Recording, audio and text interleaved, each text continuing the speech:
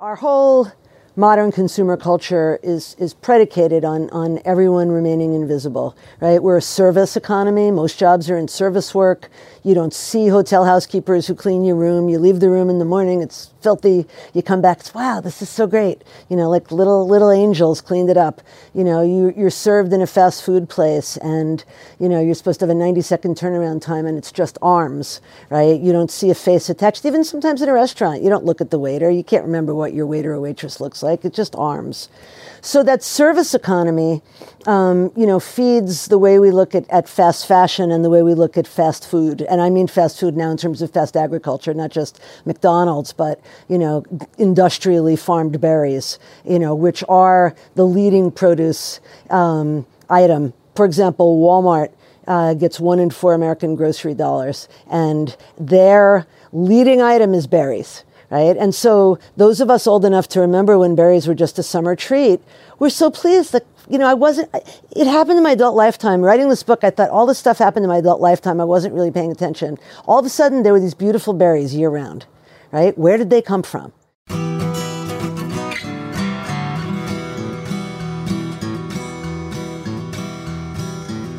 Welcome to the Real Organic Podcast. I'm Lindley Dixon, co-director of the Real Organic Project. We're a grassroots, farmer-led movement with an add-on organic food label distinguishing soil-grown crops and pasture-raised livestock under the organic seal. You just heard from Dartmouth College professor and labor historian Anneliese Orlick. Anneliese is the author of We're All Fast Food Workers Now, and in this episode she shares what she learned while doing research about the struggles faced by farm workers, as well as some of their organizing strategies and paths to victory. Please remember that if you'd like to support the work we do as we take on the money and power in industrial agriculture, you can visit our website at realorganicproject.org and sign up to become one of our 1,000 Real Friends. Now let's get back to the conversation between Dave Chapman and labor historian Anneliese Orlick. Welcome to the Real Organic Podcast, and my guest today is my old friend Anneliese Orlick. Welcome, Anneliese. Thanks for having me, Dave. Yeah, it's a pleasure. So, Anneliese is coming. I invited her to talk about labor justice. Anneliese has written a number of books. She's a professor at Dartmouth in the history department. And her last book was We're All Fast Food Workers Now. Let's start with that. We'll just dive in. How did that book get its name and what is it about? Okay. The subtitle is The Global Uprising Against Poverty Wages. And the book got its title from an interview that I was doing with a bunch of labor activists in Florida. And the coalition was home health care workers, fast food workers, and adjunct professors, which seemed like an unusual labor coalition. And so I said that to them at one point. I said, for this old labor historian, this is a new kind of working class solidarity. How did you guys come together? And, the professors talked about how much they'd learned from the home health care workers and the fast food workers in terms of solidarity and strategy and, how to plan a protest and a strike. But one guy by the name of Keegan Shepard, who was at the University of South Florida, said, they tell us that our advanced degrees make us special, and if we're just quiet and we don't make trouble, then one day we'll get those secure tenure-track jobs. He said, but that's just a lie to silence us, because the truth is we're all fast food workers now. So what does that mean? That means that, a generation or two ago, people were employees, often employees for a lifetime. They got benefits. They had a chance of mobility, in the company. They had, opportunities to prove themselves, prove their loyalty, but also prove their talent. In this generation, it's very different, from adjunct professors to grocery store workers to farm workers to, chemists in legal pot labs to whoever you think of, Uber drivers. Everybody is a contract worker, a so-called contract worker with no security, with no benefits, with no coverage under labor laws, no coverage under overtime laws or, safety codes, health codes. None of that applies to them because they're not employees. They're independent contractors. And so that's what this graduate student, Keegan Shepard, meant. We're all fast food workers. It's the same. And indeed, professions we think of as really secure, such as the professoriate, are now poverty professions, highly insecure, people working 2-3 jobs just like fast food workers, finding themselves unable to pay rent, sleeping in their cars, driving Uber at night to make extra money, all of it. And so that's what that book is about. And it's about farm workers, retail workers, fast food workers, and small farmers, the people who work the land. So for farm workers and fast food workers, this has basically always been true. I mean, there weren't fast food workers until maybe a generation ago, but there have been a number of people in the world who have been treated very badly in the workplace, but you're suggesting that number is growing now. Yeah. And that the professions that used to have protections from unions and even from public awareness, that's changing. Yeah, I think that's true. And I think that we're seeing it very starkly right now during the pandemic because those who have been declared quote unquote essential workers, which means they can't stay home to work, they're required to go to work. They can be fired or, sanctioned if they don't go to work. Those essential workers are, everything from teachers to subway car drivers to farm workers. And farm workers are among the least protected, and they've suffered some of the highest rates of COVID because farm workers, especially migrant farm workers who are housed by farmers, tend to live together in bunkhouses. They eat at long tables, right? They even shower together. They work in the fields close together. And so the spikes in, everywhere from Florida to California to our own state of Vermont have often been in places where farm workers live and work together. Yeah, they take buses to get to the work from the housing, yeah. So there's a story that you told me, and I've told it to a lot of people because I think it's such a powerful story. Could you talk about the Triangle Shirtwaist Factory fire and what the import was of that in American labor history? So the Triangle Shirtwaist Factory was a modern factory, garment factory in New York City in the early 20th century. And a lot of the women who worked there had been part of a major strike a couple of years earlier in New York called the Uprising of the 20,000. It was the biggest strike by women in American history at that time. And they had demanded many things: the right to unionize, limits on the hours that they worked during the day, and into piecework and some safety. And the union itself actually bargained away their final concern about the shops themselves and the grass linen. It was this very, very fashionable fabric that shirtwaists were made out of. It was one of the most popular and chic fabrics of the moment, and it was a kind of shiny, stiff linen that was incredibly flammable. And in the bargaining process, some of the union negotiators who were men agreed with the company owners. These women are always worried about dirty shops. This is a cosmetic issue. Well, in fact, what happened is when someone threw a cigar and it missed an ash can, one of the foremen threw a cigar on March 25th, 1911, the flame jumped out and the grass linen caught fire up and down the aisles of this factory. And, it burned so hot that, the women rushed. It was an 8-story building, 9-story building. And this was on the 7th, 8th, and 9th floors. So the 9th floor folks were able to get out when the building caught fire. The 7th floor folks were able to get down in the elevator.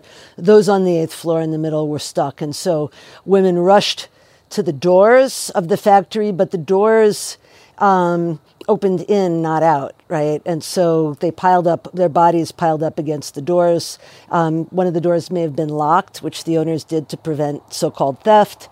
And at the same time, so the doors were then blocked and women rushed to the windows. And they stepped out, and this young boy who worked in the shops, there's images of him. It was a horrifying image because it's a warm March afternoon in the middle of Manhattan in Greenwich Village, where then as now rich and poor lived fairly closely together.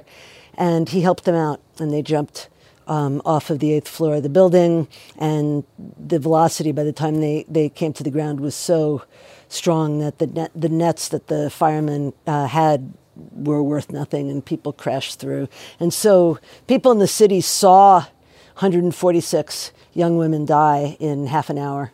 And it changed a lot. It changed a lot. It made real what had been existing for a long time in the American workplace, which was the frequency with which people died just going to work. And one of the people who watched that fire, who lived around the corner, was a social worker by the name of Frances Perkins, who would go on to become Franklin Roosevelt's labor secretary, the first woman cabinet member in the United States. And she vowed that she would spend the rest of her career working to make sure that nothing like this ever happened again. And with a lot of the workers who she befriended and a lot of labor activists and the Roosevelts themselves, she became the architect of the American social welfare state, the Social Security Act, the Fair Labor Standards Act, the National Labor Relations Act that give workers the right to unionize. Fair Labor Standards protects, against, it's what gives us overtime, the weekend, protects against horrible conditions, all of it, unemployment insurance, workman's comp if you get injured on the job, in many ways arises out of Triangle. And this book arose out of the 100th anniversary of Triangle Fire. So you've told me that, and you told me about the 100th anniversary, and I want to ask it, but before we go there, just to understand that this terrible event actually was a turning point in American labor history.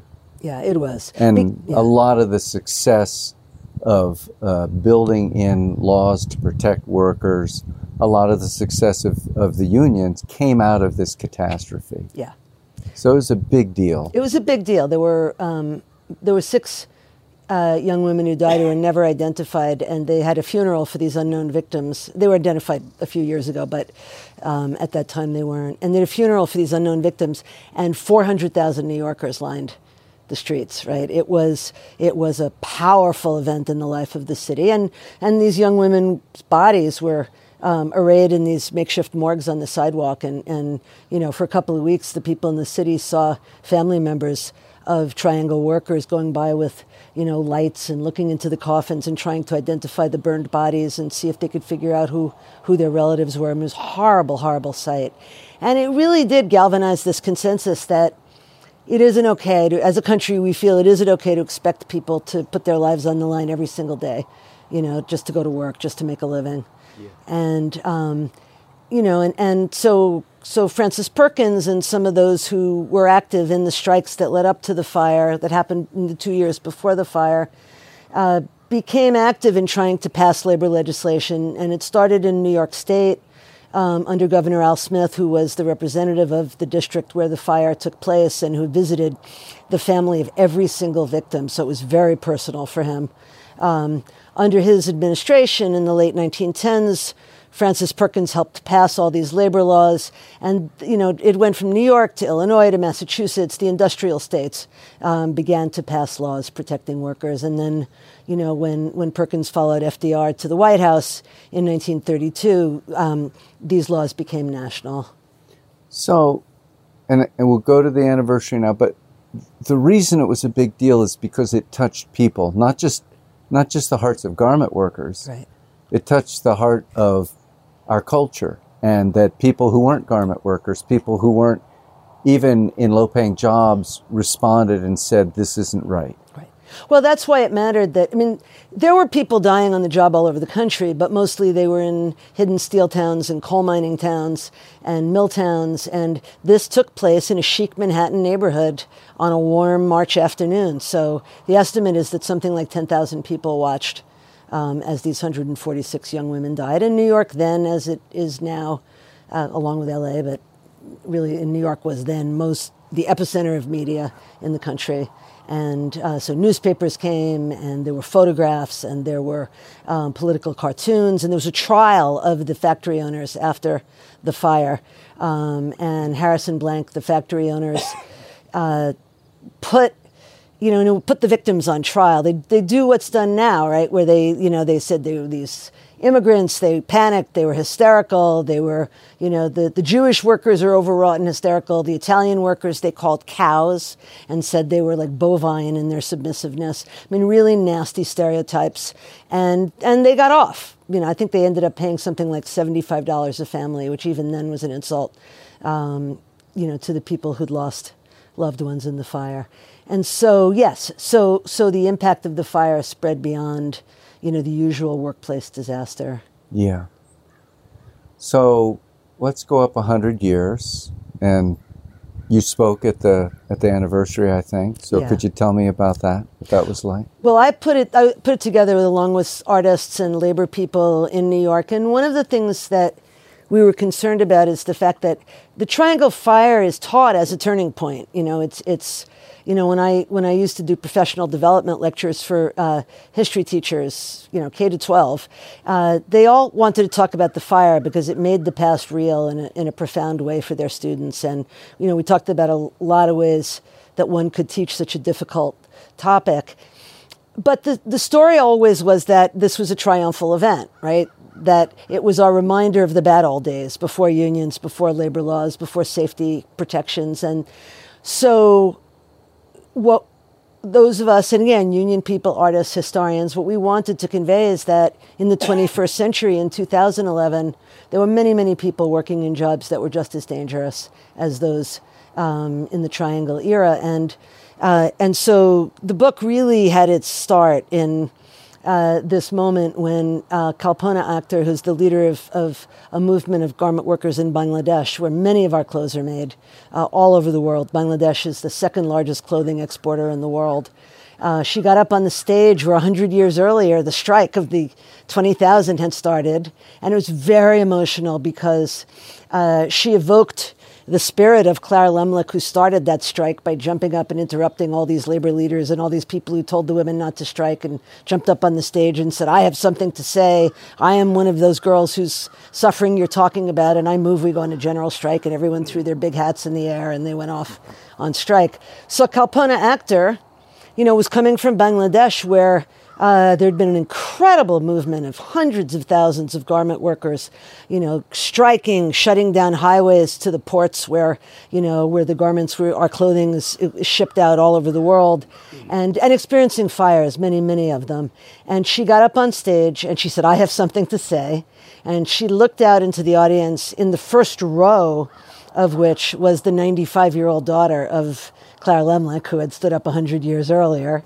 And she said, in Bangladesh, it's not 2011, it's 1911. And what she meant by that was that in terms of what workers' wages could buy, the hours they worked, the safety conditions, the disrespectful conditions, the sexual violence on the shop floor, all of it was no better than in 1911.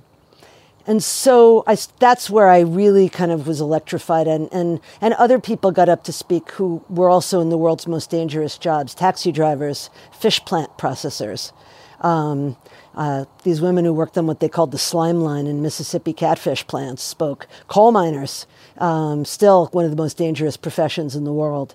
And, as they all spoke, I began to think about the labor conditions around the world. And everywhere I went, I found that it's 1911 all over the world, including in the United States. The globalization of agriculture, garment work, and electronic production, so many of the industries that are central to our current way of life, has meant that the conditions, there's been a race to the bottom, lowering wages, lowering safety conditions, and all of that has come back home, right? And so for American workers as well, it has driven down wages, it has made safety conditions worse. And so one of the theses of the book is that we've gone back 100 years in terms of labor rights, in terms of what wages can buy, in terms of all of it. And that's kind of hard for us to imagine because we think of, this country as a kind of beacon of progress. And we're living in a very, very different moment right now, although the crises of the hour, the COVID pandemic, the climate change crisis, and the rise of fascism maybe have moved us to a point where, we're going to start looking back 75 or 80 years to the New Deal and, that era and say, okay, we need to rebuild again. Yeah. So it seems that part of why we have lost so much of progress that was made. Part of it is that so much of the work has been exported. Yes. So instead of the garments being made in the Lower East Side of Manhattan, where now you can't even afford a tiny closet of an apartment, they're being made in Bangladesh. And the people who are struggling and being paid slave wages and dying in fire still, the people in America who are the biggest consumer of the products being made don't see them. Right. And that's the really dark side of this international economy, which Yes. is that ability to move people's hearts. It's much harder when you're around the world and they can't imagine you the way they can imagine the person they see on the street in the city that they live. That's why Cal Pony used the Triangle Fire anniversary to draw attention to Bangladesh, because it is such an important turning point for so many people in this country. And she knew that, you're right, I mean, we are the biggest consumers of fast fashion in the world. And Europe is, comes right afterwards, and some of the wealthy Asian cities. And all of us buy, I think in this country we buy 5 times the amount of clothing we bought in 1980, right? Because clothing is now a disposable commodity. Because right? it's so cheap. Because it's so cheap. Because they're not paying the people who make it. Yes. And because they're not paying for the environmental consequences of the way they make it. Yes. And on and on. And that's where, of course, we're having this discussion in the Real Organic Project about how food is grown. And there is a strange thing in our culture, which is almost a moral imperative, that if it's cheaper, it must be better. Right. You must be smarter if you're making it cheaper. You're working harder if you're making it cheaper. And actually, what it means most of the time, as far as I can see, is the people who are doing the work are getting paid less. They're less safe. They're less protected. The animals are abused. The land is abused. The climate is abused. So let's talk about agriculture a little bit. You definitely got into talking about American farm workers in your book. So could you talk about that? How did you come to that? Like, how did you pick, okay, I'm going to go look at farm workers in California? Okay. One of the things that became clear to me, I want to come back to something you raised a minute ago, which is this issue of invisibility. Our whole modern consumer culture is predicated on everyone remaining invisible, right? We're a service economy. Most jobs are in service work. You don't see hotel housekeepers who clean your room. You leave the room in the morning, it's filthy. You come back, it's, wow, this is so great. Like little angels cleaned it up. You're served in a fast food place and, you're supposed to have a 90-second turnaround time and it's just arms, right? You don't see a face attached. Even sometimes in a restaurant, you don't look at the waiter. You can't remember what your waiter or waitress looks like. It's just arms. So that service economy, feeds the way we look at fast fashion and the way we look at fast food. And I mean fast food now in terms of fast agriculture, not just McDonald's, but, industrially farmed berries, which are the leading produce item. For example, Walmart gets 1 in 4 American grocery dollars, and their leading item is berries. Right? And so those of us old enough to remember when berries were just a summer treat, we're so pleased that, it happened in my adult lifetime. Writing this book, I thought all this stuff happened in my adult lifetime. I wasn't really paying attention. All of a sudden, there were these beautiful berries year round, right? Where did they come from? In the same way that there were suddenly all of these cheap, colorful clothes, that cost less than I had paid for clothing 20 years earlier. So I started to think about, I wanted to trace in the same way that I wanted to talk to hotel housekeepers and see who really cleans the rooms, right? And then I wanted, to learn more about the lives of the Bangladeshi and Cambodian workers who make our clothes.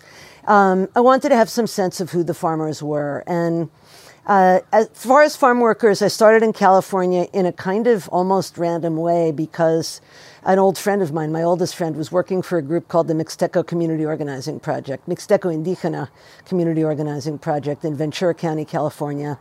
And everyone who worked for that project was an indigenous migrant farm worker from Oaxaca.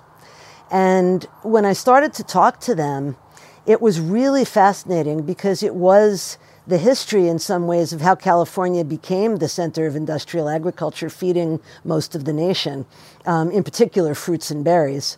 And so I interviewed a family, the Lopez's, Arsenio Lopez, who's the director of MyCop, that's this community organizing project, his mother Anastasia, and he talked about his grandparents. And his grandfathers came in the 1950s and 60s through the Bracero Project. Bracero means arms, right? Farm workers, it's just what I was talking about. Farm workers were reduced to arms, right? We invited these strong arms to come and harvest our food. And, Braceros had no right, no path to citizenship. They didn't have a right to labor laws we were talking about earlier, a minimum wage. But they did have a right to be in the country.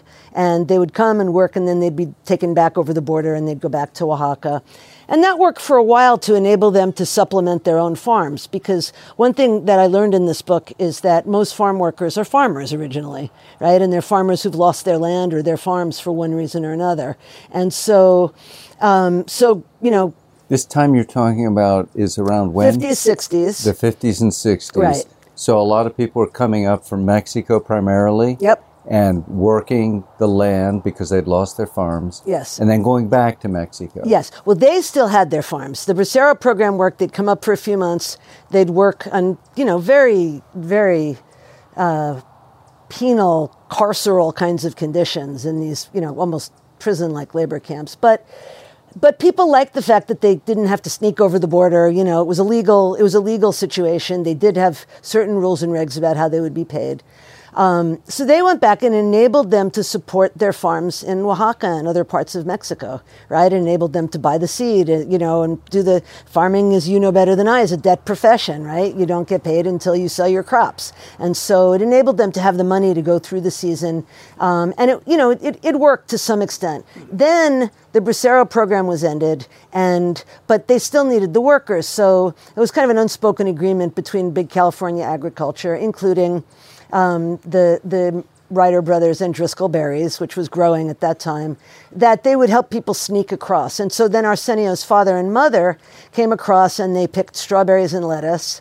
And strawberries came to be known as red gold. It became clear very quickly how much money you could make from industrially grown strawberries. Now, the other thing that they did is Driscoll's helped Mexican-American families and Japanese-Americans, sometimes coming back from the camps whose lands had been stolen, to sharecrop, right? There'd be a kind of land they had to buy Driscoll starts. They had to, sell through Driscoll's. Everything, they were completely tied in. But it did, gave them a certain kind of farm. And Arsenio's father and mother would come, and other people of their generation. So now we're talking 70s and 80s. And Arsenio said his father, every time La Migra, the border patrol came, he'd have to hide in a hole in the ground. They would have holes in the farm, and the workers would go, and they would literally go underground and be covered over, so that the border patrols wouldn't deport them. And there was lots of bribery because this was a deal that big agriculture was making. So they probably knew where they were, and they'd probably been paid off. But so that was that, and it was hard, right? It was hard. Arsenio talked about the humiliations and the ways in which, in the Bracero program, his grandfathers were made to strip naked, and they were deloused, in these long lines of people, and how humiliating it was. And he felt really badly. That was doubled when they came and worked on some of these even Mexican-American owned farms because they were indigena, right? And so the racial prejudice of mestizo Mexicans toward indigenous people came out in the way they were treated. As Driscoll's, let's just say, and Anacapa, the two big berry companies in California, grew and grew, they needed ever more labor. But in the last, since Proposition 187 in California in the 90s, began to really criminalize and deny services to undocumented immigrants, it became harder and harder for people to get across. So Arsenio is of this recent generation. Everybody I talked to in the current farm workers, all of them walked across the border. They all ended up in a situation where they were legal. By the time Arsenio, so the third generation of this family coming to pick strawberries, was able to come, he it took something like 10, 15 years for his visa to clear. His father was given amnesty under Ronald Reagan's 1986 amnesty. I think between 3 and 5 million people. I think 3 million people were given amnesty, and then with their families, about 5 million people were able to stay legally. So Arsenio should have... Was that with a green card or citizenship? They got a path to citizenship. Yeah. So the Immigration Reform and Control Act, IRCA, became a way that people could come out of the shadows. And but at the same time, it was accompanied by a crackdown. And so that's when you started to have to show your passport when you were hired, and workplaces started being raided after that. It was a, kind of a Faustian bargain, although very important for those people who got amnesty. And now we look back and, there's never been that kind of wholesale amnesty of farm workers since that time. But Arsenio turned 21, he got the flu. Right when he finally got a visa. And while he had the flu, before he got better, he turned 21. And so he no longer had a right to come as his father's child, even though his father was now a citizen. And so he walked across the border. And for me, one of the most moving things was listening to the stories of how people came, and what they suffered, and how they were exploited by absolutely everyone, by the coyotes, the guides on that side who they paid, by the Mexican police, by the American Border Patrol, by the employers who smuggled them in vans, when they got here and put them in terrible living conditions, and MyCop was really inspiring for me because they were of a generation that had had enough, and they started organizing. And I talked to a guy named Bernardino Martinez who found that farm workers in California were being policed by these fake militaries. They were actually private guards. It's what's happening in the polling places today in Virginia with these fake military guards. Anyway, these companies would hire private security and have them dressed so that the workers who were new to this country and frightened of being deported thought that they had actually sent soldiers, U.S. soldiers, and police into these fields. And they hadn't. Anyway, Bernardino was organizing for the United Farm Workers and to try to get these farm workers covered by the California Labor Relations Act. Farm workers never had the rights that other workers won in the 1930s after Triangle. They were always treated differently. And but in California, the farm workers who organized at the UFW in the 1970s were able to win a California Agricultural Labor Relations Act. So he was trying to win for these indigenous workers in 2012 those same rights, and he was literally tasered. Right? They were tasering workers in the fields who they thought were organizing, who they thought would get up off their knees and start to speak. And he was literally tasered, and he took the case to county court in Ventura County, and he won. The company was sanctioned, and he described to me, the day that police actually accompanied him to go back to work. And, he's walking up this row with the berries on both sides and the workers looking at him. And he said it felt like a movie. And he said it was very powerful because they looked at them and he wasn't killed and he wasn't deported, right? And he was tasered, but he wasn't beaten the way they might have thought he would be. And so, they began to organize more after that. And some of the most inspiring strikes that I've seen in modern times took place among berry workers on the West Coast from 2012 to 2015. And I've been talking for a while, so I'll let you ask a question. But that also drew me in. I was fascinated by that and what happened. How do you get 50,000 berry pickers to go on strike? It was really something. Yeah. So who were they striking against? So there was an interesting wave of strikes that actually started among grape pickers in South Africa in the Western Cape. There's these women who really are the backbone of the wine industry in South Africa. And they went on strike in 2012 because they were being paid in alcohol, and they wanted to be paid in money. And they were being paid a family wage, which meant that the husband was paid, and they weren't being paid for their labor separately. And they were also struggling against domestic violence and alcoholism, and they wanted to have their own money. And they were also being paid a fraction of what they were worth. So their strike spread, and in a few days it was 16,000 workers, really the most marginalized workers in South Africa. And by the time it was done, they'd set fields on fire, and they had doubled their wage. And the unions were shocked because the unions were male-dominated and they didn't take them seriously. And by the end, they were seeing one of the big labor events in recent South African history.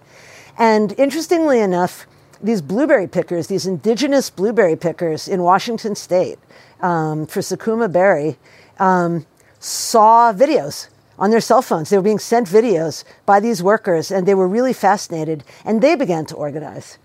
And so, inspired by this strike half a world away, they began to organize, and they went on strike repeatedly against Sakuma Berry. And Sakuma Berry was one of those companies that was hiring fake military guards like Anacapa, strawberries in California. And they started a new kind of labor union. It wasn't the United Farm Workers, which, its history got complicated and they didn't feel represented by them. At the very least, they felt that that was a group that was biased in favor of mestizos, and they wanted an indigenous farm workers union. So they started it, and it started to spread down the West Coast. And so we have, the California, Ventura County people, and then the most amazing part of the strike took place across the border in Baja California, where most of the berries for Walmart were grown, for Costco.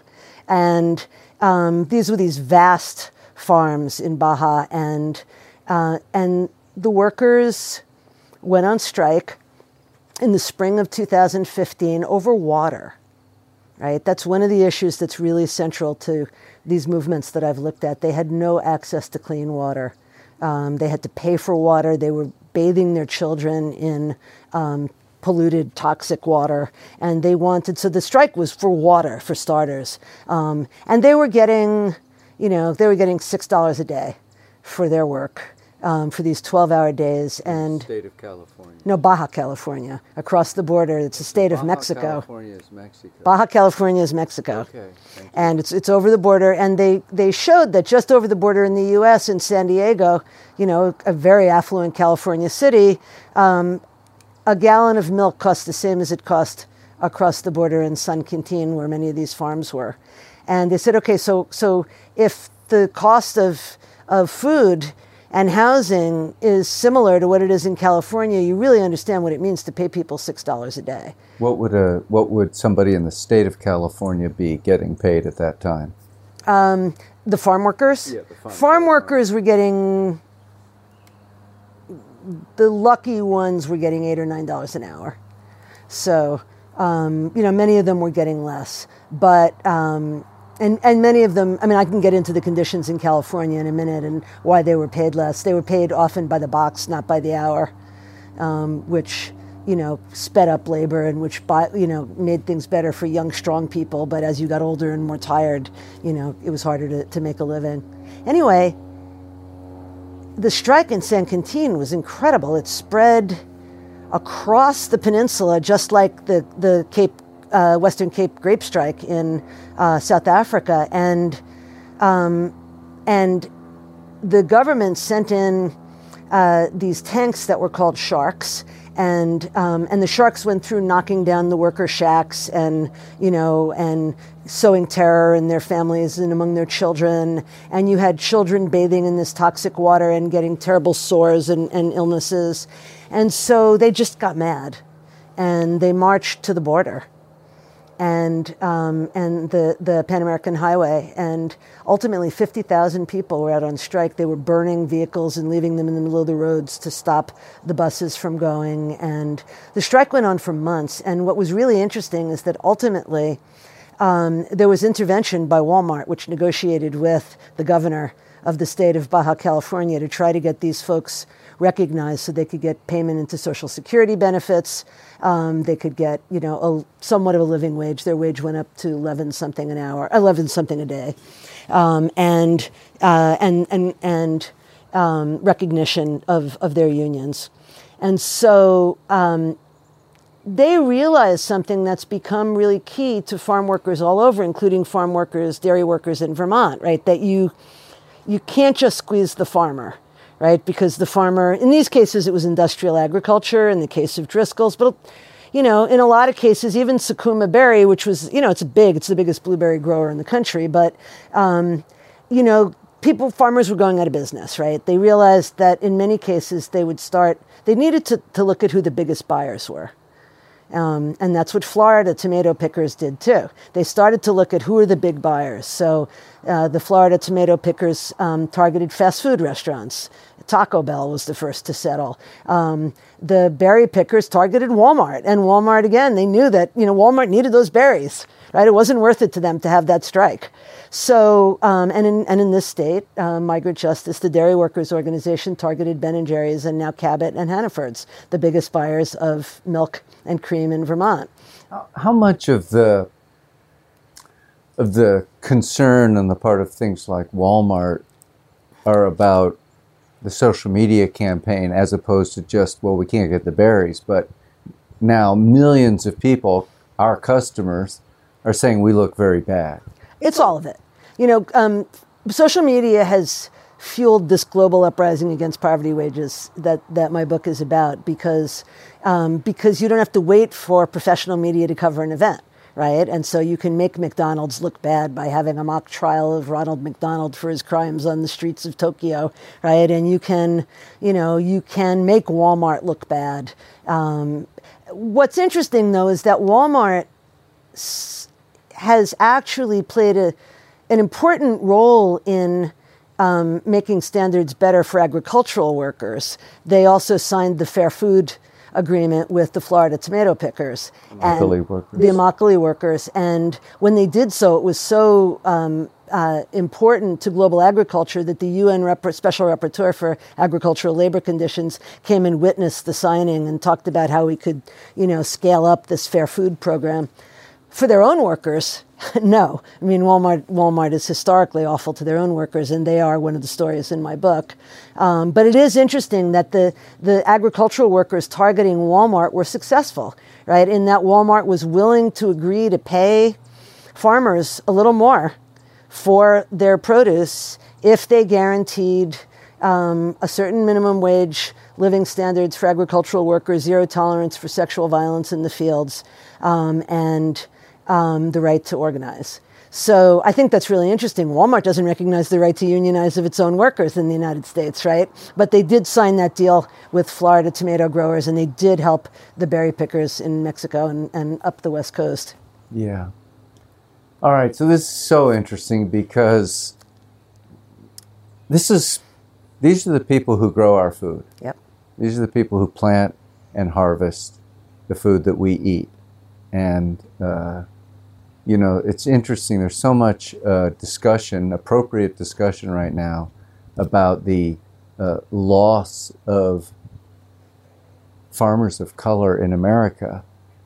And what everyone is talking about when they say that is they mean farmers who own their farmland, right. Farm owners of color. Right. And it is an important subject, and it's been a terrible thing that's happened. But the vast majority of people who farm in this country are people of color. Yeah. Right? Yeah. As is in the world. In the world. But in this country too, they're mostly, I don't know, are they mostly undocumented? Yeah. So the majority of these farm workers are undocumented. The majority of farm workers around the world, of migrant farm workers, are undocumented because they're part of this epic global migration. It's 14 million people right now. And no, it's more than that. It's 1 in 14 people on Earth who are on the road because they have lost their farms, because they have lost their lands, because of political violence, because of war. And many of them were farmers. Most of them were farmers before they got on the road, and they're the ones who supply labor for bigger farms all around the world. I heard Al Gore give a talk 2 days ago about the impact of climate change on agriculture, and he was just talking about the huge number of people being pushed off the land right now because they literally can't survive where they are. Yeah. And it's not just that. I mean, one of the least covered, most important stories of our recent age is the global land grab after the 2008 crash, when McKinsey and other analysts were telling business people, invest in land.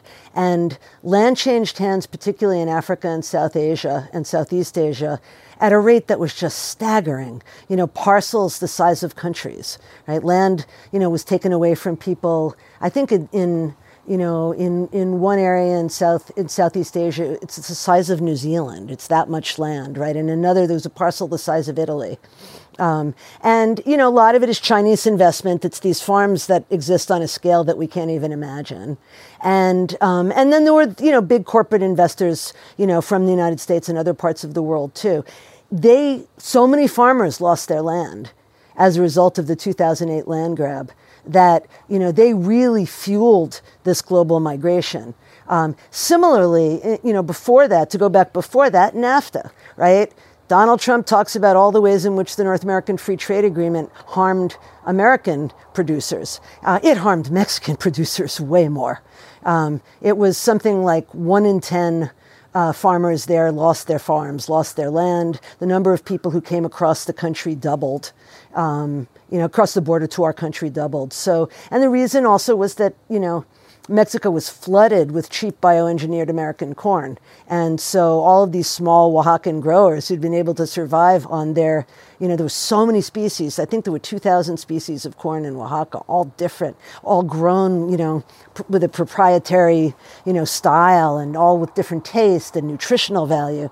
And, one of the things that happened is that the bioengineered corn, when it started to be planted in the mountains there, destroyed the indigenous corn. So all of that is part of what's happened to small farmers, and why small farmers are part of this global movement, epitomized by a group called Via Campesina, the Peasant's Way, the Farmer's Road, which they represent, they said, people who work the earth. They don't differentiate between farm workers and farmers who own their land. They feel like they're in the same struggle, and that they're the proprietors of the earth, right? So that they have a responsibility to fight climate change, but also that they have certain rights as the stewards of the land. Yeah. So, of course, one of the things that we're dealing with in the Real Organic Project is the colonization of the organic brand by industrial agriculture, by huge corporate enterprises. They have tremendous amount of influence, and they can talk to the senator anytime they want. So I'm curious, for these big strikes, could you say, when we talk about Driscoll's, biggest berry company in the world, over 50% of the berries sold in the world are Driscoll's berries. Yeah. 70% of the organic berries are Driscoll's berries. Wow. Unbelievable monopoly. So I'm curious, so the conditions for a Driscoll's organic production unit wouldn't be any better or worse than for a non-organic one. It's all the same? Yeah, I mean, we've talked about Swanton Berry in Santa Cruz, which attempted to be the first union organic strawberry farm in the United States, and they really, the folks who ran that farm, kind of came out of 60s hippie collective agriculture. Really, they said it was their workers who led them to believe that, you can't produce a healthy product that's healthy for the world by, creating a labor environment that's unhealthy for your workers, right? That it's all of a piece. You have to think holistically. So, and he really struggled. He said he really struggled to talk to other organic farmers and also organic consumers. He said it was really hard to get organic farmers to believe that labor justice was part of the project.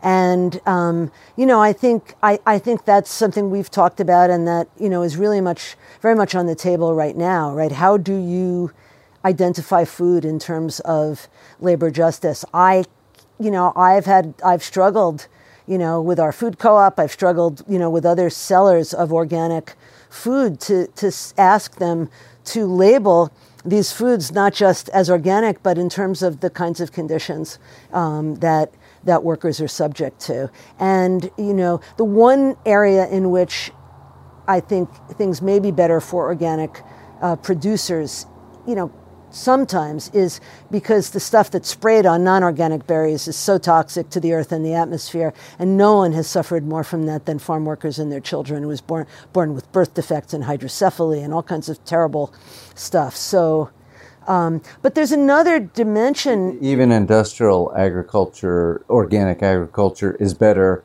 than industrial chemical agriculture. Yes. So absolutely, let us celebrate that.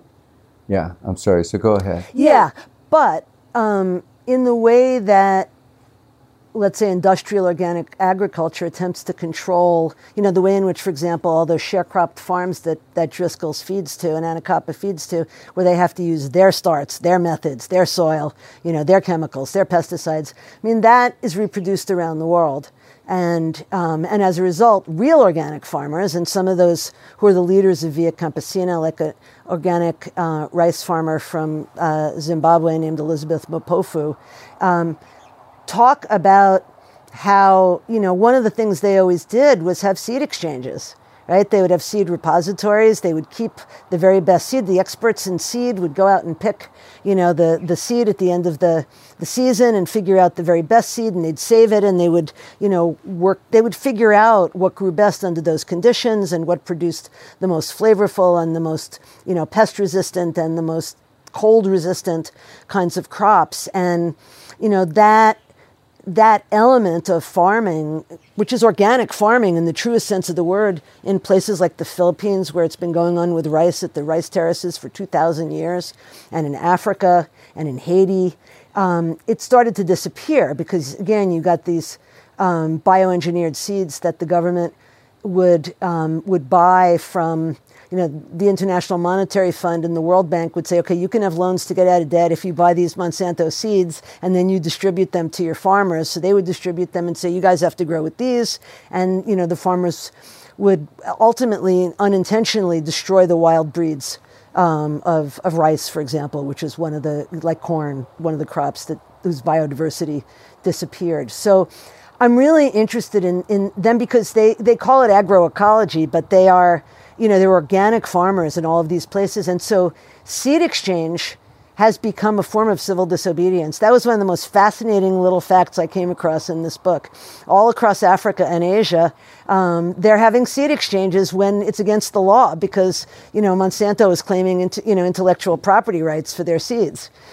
So there's a real organic project going on in Zimbabwe, and it's going on in the rice terraces outside of Manila. It's really interesting. Yeah. And in India. Yeah. Certainly, everything that we're trying to do is part of an international movement. We are literally the market for much of the world, and so a lot of the rest of the world is selling into America.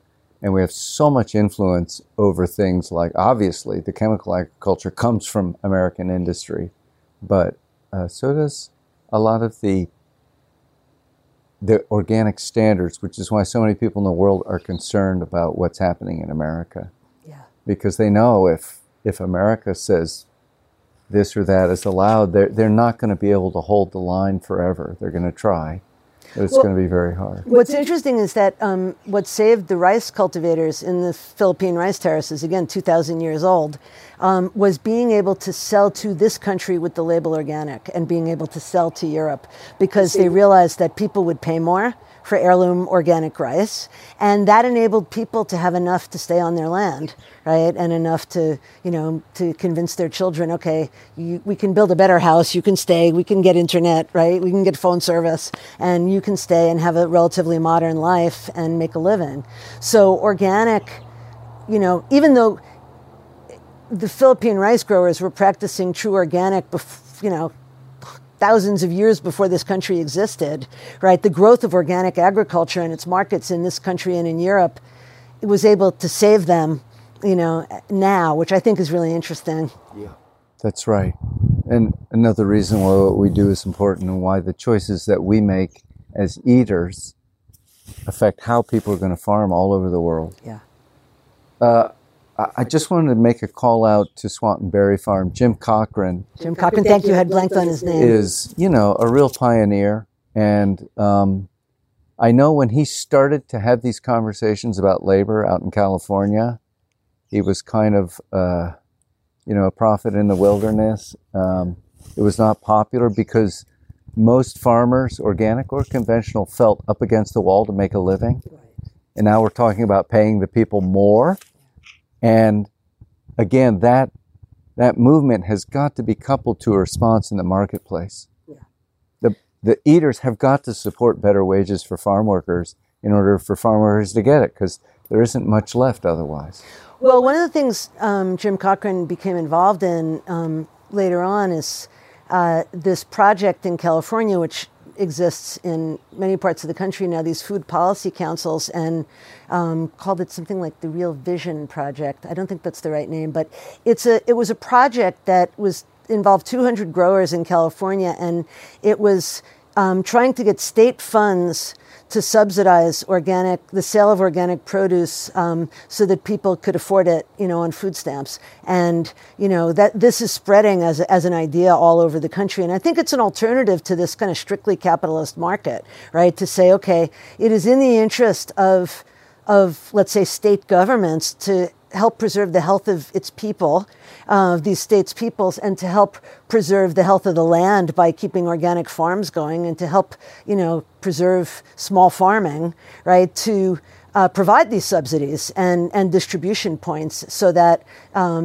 sometimes it's as little as food stamps being accepted in farmers markets, and sometimes it's, drop-offs where, the food that poor people are getting is much less expensive than, organic food would normally be. So, I think we need to think in a broader way than a strictly consumer-producer mentality. Yeah. It's exactly what they're doing in Denmark, of course. Yes. Those Danes. But, they are. So one of the things they've done is they've moved a lot of the institutional buying in Denmark to be as organic as possible. Yeah. And that, of course, really helps because they believe exactly what you said. It's better for all citizens for organic farmers to flourish because there are so many secondary benefits in terms of water quality and air quality and community, social welfare, so that they've committed a fair amount of money to trying to take the country as much organic as they can. That's great. It's very inspiring. And, to come back to your point about conscious consumers, that's one of those places with extremely conscious consumers as Sweden is. And so it's not accidental that, I feel like those consumers, for example, during the South African grape strike in 2012, the Robertson's Winery, which was one of the worst and one of the last to settle, the consumers, pressured, and the labor unions in Denmark made the supermarkets take Robertson's wine off the shelves. And since they were the biggest market for South African wine, Denmark and Scandinavia in general, right, it then came back to the farm workers, right? And that it wasn't just, about the sale, though, in their country. Denmark said, okay, we'll put the bottles back on the shelves if you let us send our union reps to look at the labor conditions in your fields, right? Same thing in Sweden with H&M, the biggest fast clothing producer in the world. The reason why H&M is better, it's not great, but it's better than other companies in places like Cambodia and Bangladesh is because their consumers have been really militant and kind of pressed the company to do that. So, we need all the parts. We need consumers, we need labor, we need government, we need conscious producers, conscious capitalists. Yeah. I was going to ask you, what do you think we can do? I of course, get that question, and it's a daunting question because it's not easy what any individual can do except to get organized and to work together with other like-minded people and create our awareness. But what are your thoughts? You've been thinking about this a long time, Annalise.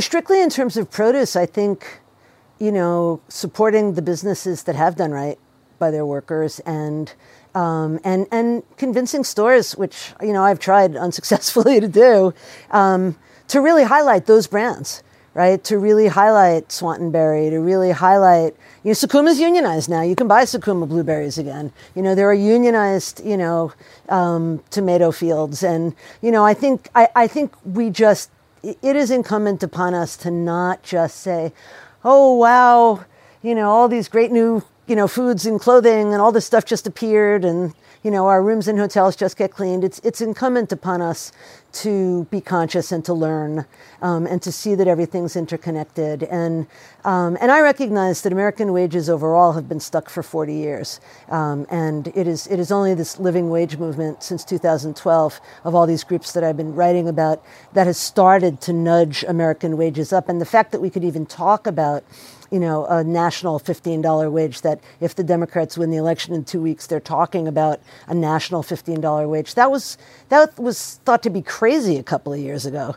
And so, sustained struggle, solidarity between, workers of different kinds. So one of the things that moves me so much is that Walmart workers, right, on their minimal salaries, chipped in to bring Kalpana Akhtar, the leader of the Bangladeshi garment workers who make the clothes sold in Walmarts, to the Walmart shareholders meeting so she could stand in front of the Walton family and say it would cost 1%, not of your corporate incomes, but of your personal annual incomes, 1% to make all the factories in Bangladesh safe so nobody had to die making clothes in this country, right? And I was so touched by the fact that you had Walmart workers who are so oppressed in so many ways themselves, standing together with the Bangladeshi garment workers and, walking picket lines with them at the Children's Place in New Jersey with no more fires, not one more fire signs.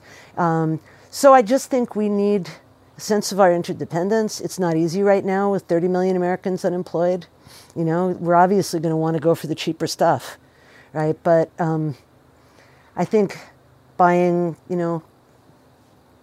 clothing less frequently, buying berries maybe in the summer and freezing them, but also supporting, learning, digging in, seeing who treats their workers right. So very close to home, right? Migrant justice, the dairy workers recognized that Vermont dairy farmers probably couldn't afford much more than they were giving, that most of them were on the brink of disaster. So they went after Ben & Jerry's, the biggest buyer in Vermont and of milk and cream, and said, will you commit to paying more to the farmers who house workers in heated housing during a Vermont winter, who give them real beds, who, pay them at least $10 an hour. They had a whole series of demands, and it took 2 or 3 years. But as Kiki Balcazar, who's the founder of Migrant Justice and an undocumented worker who came to Vermont at 16, said Ben & Jerry's, that's their market share, right? They're the conscious company. He said, you're conscious about bovine growth hormone and you're conscious about, this and that and organic soil and everything. And what about the people who milk the cows, who literally give you the cream you make your ice cream with? And it took a long time of embarrassing Ben & Jerry's, but ultimately they were able to, and Ben & Jerry's signed on, and now they're going after Hannaford's, and I think Cabot will probably be next. But I think embarrassing these corporations matters. And again, social media, we all have phones, right? You can actually have some impact on a corporation's bottom line. These guys were showing up, the tomato for the Immokalee workers, they were on a truth tour for 17 years, right? Trying to embarrass these companies and get some, and they did get some justice. And, the migrant justice folks were touring around the country in front of Ben & Jerry's stores, and everywhere Ben & Jerry's officials spoke, for 3 years, until they finally made a difference. Same thing with Nike, right? The Nike workers also, are still showing up in front of Nike to embarrass them. And Nike launched a whole big campaign to try to pretend that things were better. So all of it, we have a responsibility, and there's a lot that can be done. I mean, the one thing that I want to say is that, the federal judge who looked at one of the original cases of human trafficking in the tomato fields of Florida back when this all started in the early 2000s, said that Florida tomato fields have gone from being what she called ground zero for modern slavery to a model agricultural workplace that we'd like to reproduce around the world. So these movements have been successful. And I think if we support them and we recognize that success is possible, then, otherwise it's easy to become overwhelmed. But success is possible, and we can eat foods that are healthy in every sense. Annalise Orlick, that is a wonderful place for us to end. So thank you so much for coming over and talking. Thanks, dear Dave. Thank you for listening to the Real Organic Podcast. We hope that you'll subscribe, tell your friends, and leave us a rating and review for each episode that you enjoyed. A video version of this interview, as well as the full transcript with links related to our conversation, is found at realorganicproject.org/episode 33. Please join us next time for an interview with Frances Ticky. To find a Real Organic farm near you, visit realorganicproject.org/farms.